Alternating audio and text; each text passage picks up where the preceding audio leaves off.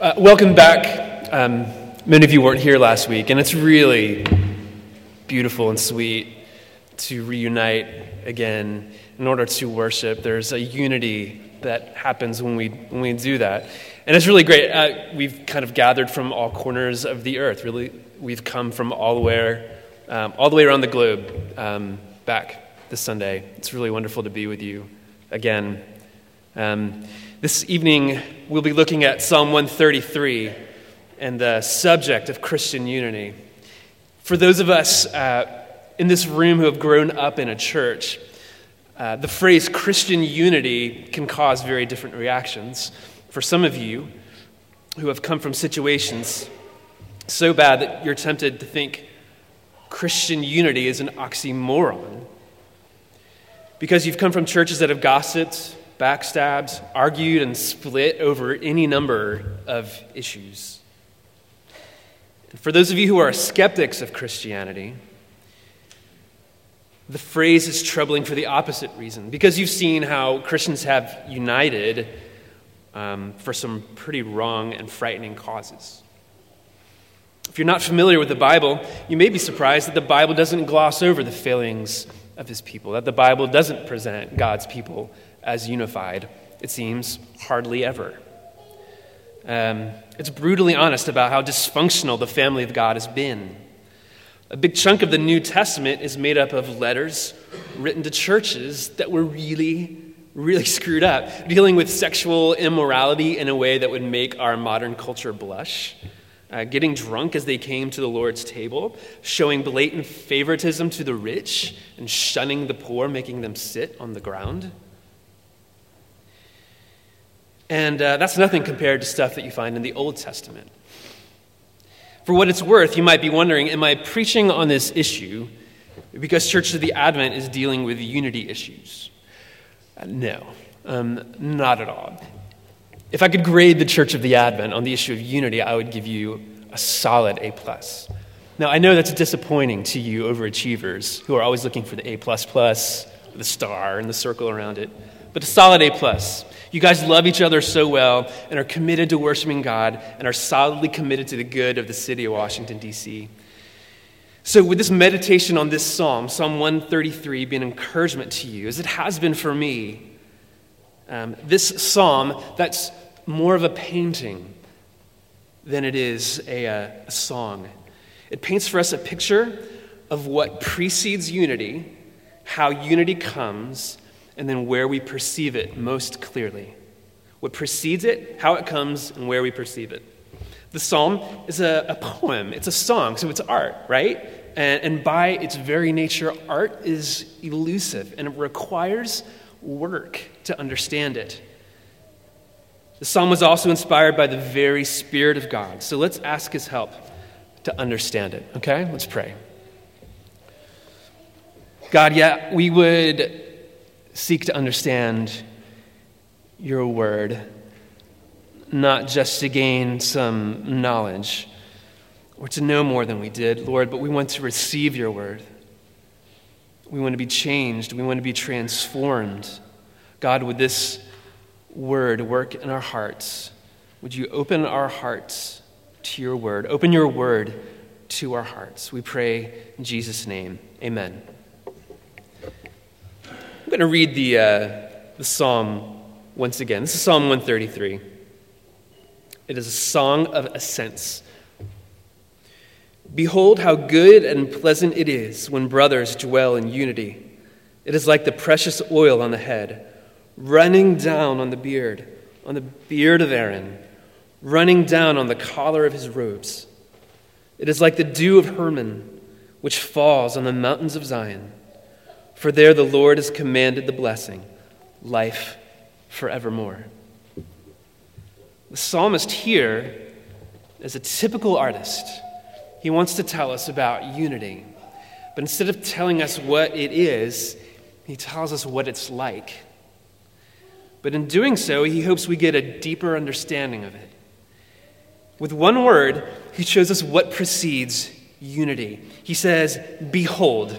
Okay, unity is partly defined by what was in its place: discord, disharmony, enmity. This is why the psalmist says, "Behold," as if he had been awake through the dark hours of the night, and then suddenly and dramatically the sun rises on the eastern horizon. No one lies on the beach for hours getting a suntan and then says, "Behold, the sun is bright." The word signals a big change, right? So what was it like before the sun appeared to the psalmist, before brothers lived together in unity? Well, the person who would have been singing this song originally would have been an Israelite, right? The Psalms were Israel's songbook, their hymnal. And this Israelite would be thoroughly aware of how infamously brothers got along in Israel's history. Cain, the firstborn son of humanity's parents, Adam and Eve, he murdered his brother Abel. Jacob, the father of the nation of Israel, deceived his father to steal his brother's inheritance and blessing. Jacob's sons sold their brother Joseph into slavery. And when Israel became a nation with its own land, its tribes didn't get along and eventually split into two nations. So if there was peace and unity in the land, when the Israelites sang this, he would know that it's not always been the case. And we too, as members of God's family, should know how unity hasn't always been a part of our story or our stories. Paul writes in Titus chapter 3, verses 3 to 5, "At one time, we too were foolish, disobedient, deceived, and enslaved by all kinds of passions and pleasures. We lived in malice and envy, being hated and hating one another. But when the kindness and love of God our Savior appeared, he saved us, not because of righteous things we had done, but because of his mercy." Malice, envy, hating. Then God intervenes. God shows up. Behold, he saves us from those things, and he saves us together.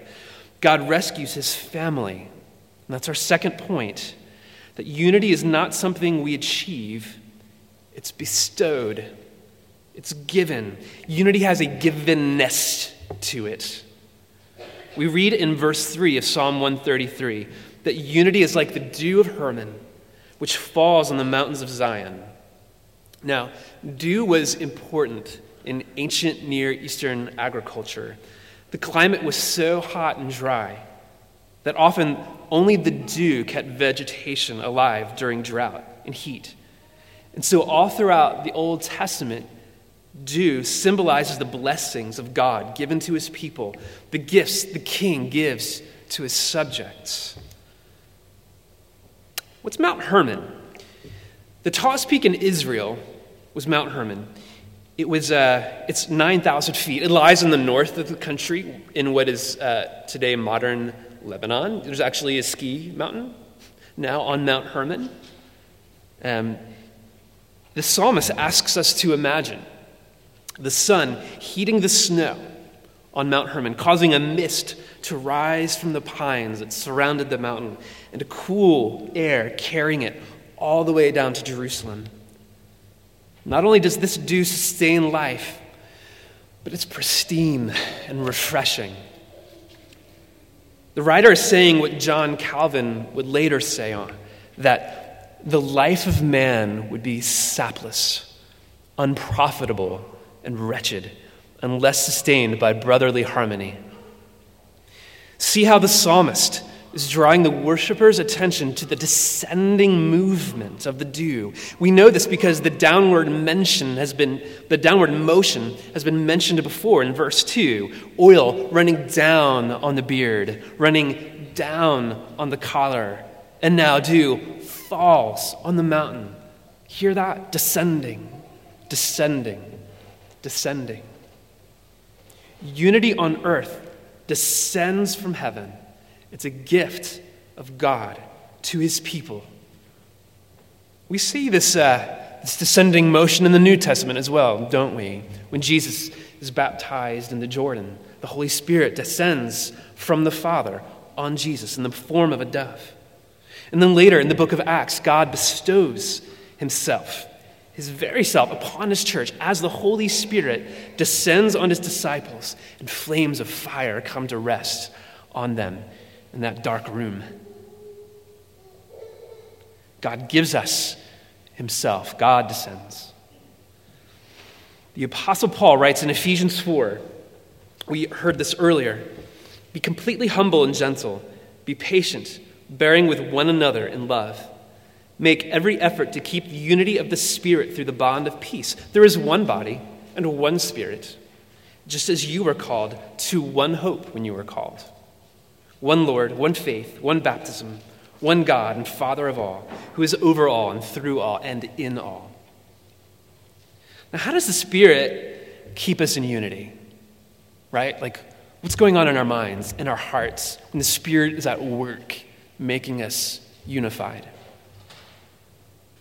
I think that in the spirit of the psalm we read, the Holy Spirit reminds us of our need, right? Jerusalem needs the dew for life to flourish. So what do we need? What do we need as the church? What do we need as children of God? We need to have our debt canceled. That's what we need. That's why Jesus, the Son of God, descended to earth this Christmas season 2,000 years ago to live the life of full obedience to God's law that we could not live, to die on the death on the cross that we deserved to die.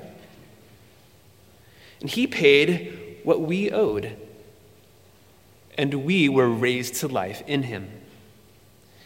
We were made new creations.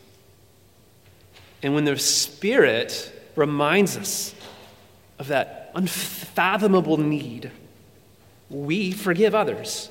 We forgive each other. Think of the parable of the parable that Jesus taught of the ungrateful servant, right?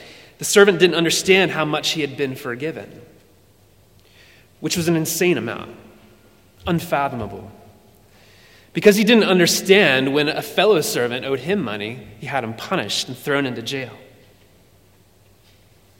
When we understand how much we've been forgiven, we can be, as Ephesians said, completely humble, gentle, patient, bearing with one another in love. Unity in the here and now doesn't mean we will always get along nicely with each other. We will wrong each other. Because though we are saved, we are still being saved. We have been made whole, but we're still being perfected, right? We've been healed, but we're still very broken. Does this sound familiar? We talk a lot about living in the tension of the already, but the not yet. So what does unity look like in this tension between the already and the not yet? Well, that's repentance and forgiveness. An example of God showing up and giving unity in the form of repentance and forgiveness happened to two former colleagues of mine who were serving as missionaries in Uganda. They were driving to a remote village to share the gospel there, and riding with them was a public health worker. His name was, or is, Singama. Now, this vehicle got stuck in the mud, and the missionaries got into a very heated argument about what to do next, because that's what missionaries do, is argue about, from personal experience, stuff that really doesn't matter. So they got into a really heated argument about it, though. Eventually, they were able to get out of the ditch, and the two missionaries, after that, were convicted of how they treated one another and how they responded to the situation. And so they repented to each other right there on the spot, and they were warmly reconciled. Now, Singama took this all in and was completely stunned, right? Later, Singama would become a believer in Jesus Christ. And at his baptism, he shared that witnessing that argument and the subsequent forgiveness played a key role in his conversion. He said, I had never seen two people get into an argument like that and afterwards be reconciled. I know there had to be something different about this gospel they were speaking of. And if that gospel had the power to change sinners like them, then it had the power to change me too. Singama had seen God show up in the already, in the not yet, in the tension. He had seen the Spirit of peace supernaturally at work. He had seen God bestow his unity on his children, on his family. And then Singama became a member of that family. It changed his life. So we see there's a change. There's a crossing over from disunity to unity. We see that unity is bestowed in the gift of his Spirit. And now third, we see the psalmist tell us in what context we're to understand unity.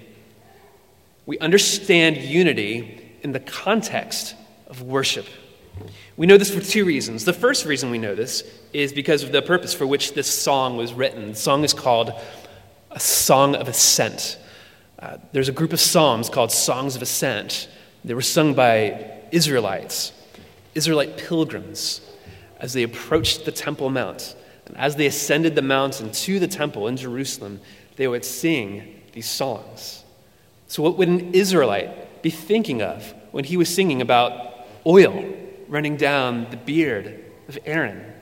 Well, his imagination would be transported to the scene of worship that awaited him at the top of the mountain. At the center of Israel's worship was sacrifice. The sacrifice for the whole nation would be performed by the high priest. Aaron was Israel's first high priest.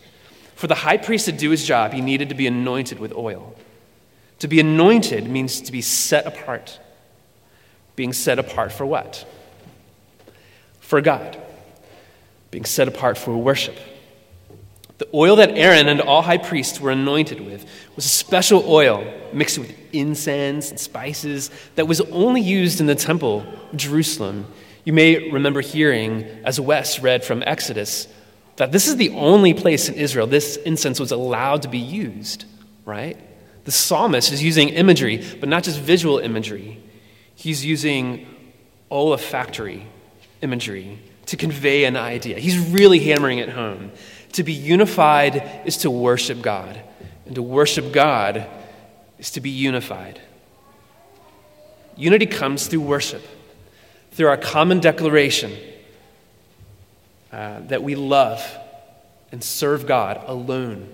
So integral is worship to our unity that any unity without worship is vain. John Calvin said, "Any concord it is thus insinuated which may prevail amongst men is insipid, if not pervaded by a sweet savor of God's worship." Now that's a pretty exclusive claim, right? I mean, there's a lot of things, a lot of really good things to be united over and for. I mean, if you're a skeptic, you might be wondering, can't true unity exist without this? Couldn't it exist through uniting around something else, something good? Well, there are many good things to unite around. And I would agree that there are many good things to come together for, but we must be careful not to make them our ultimate good.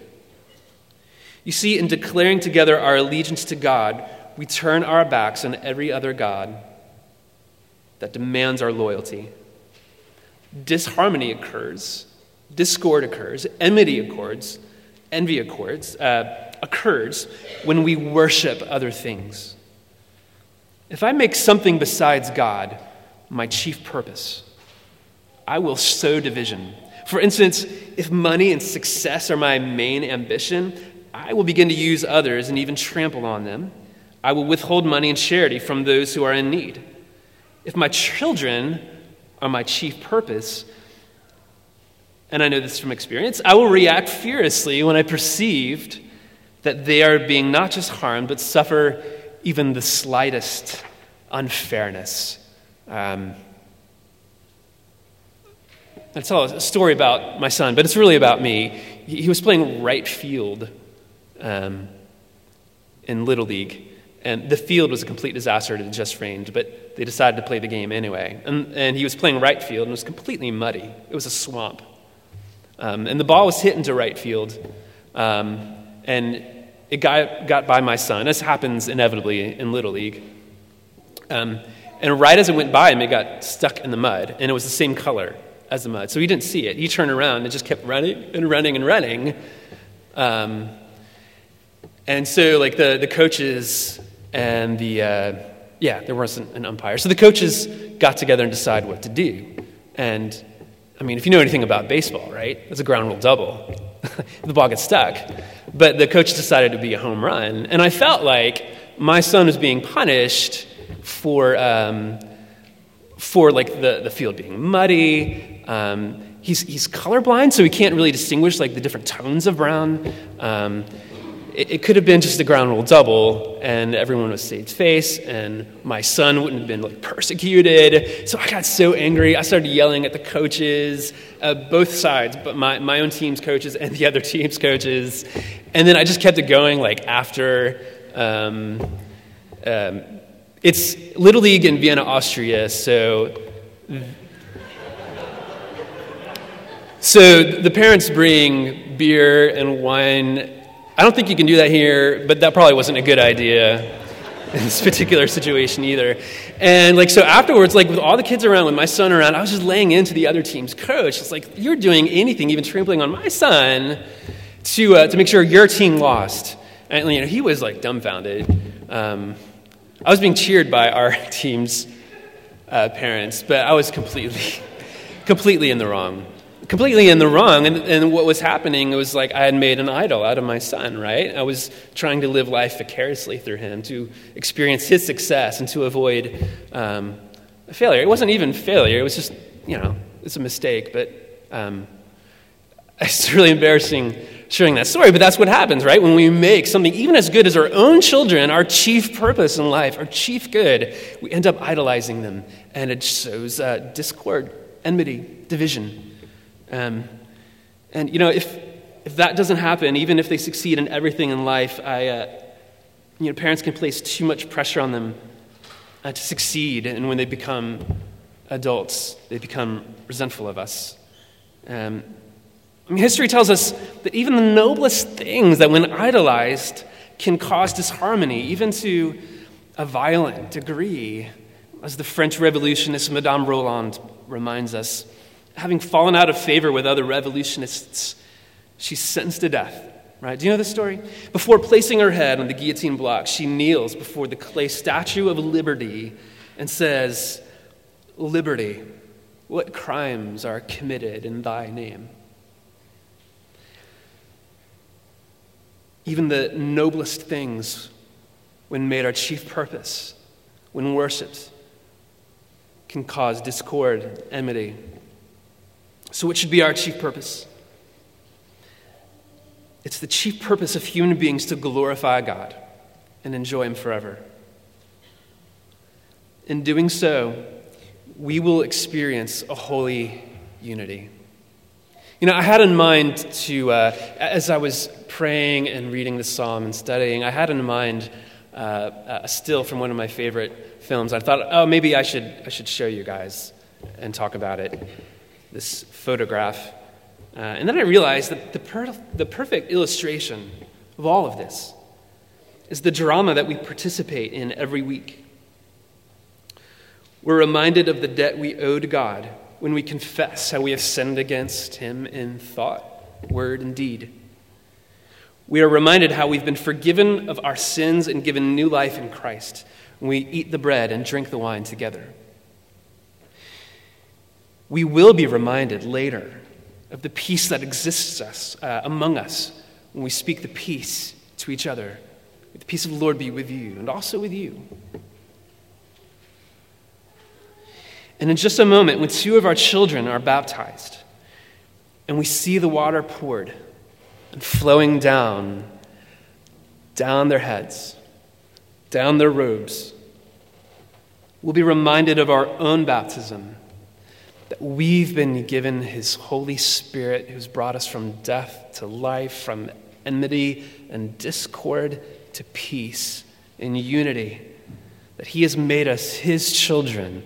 We'll be reminded that we are members of His family. Let's pray.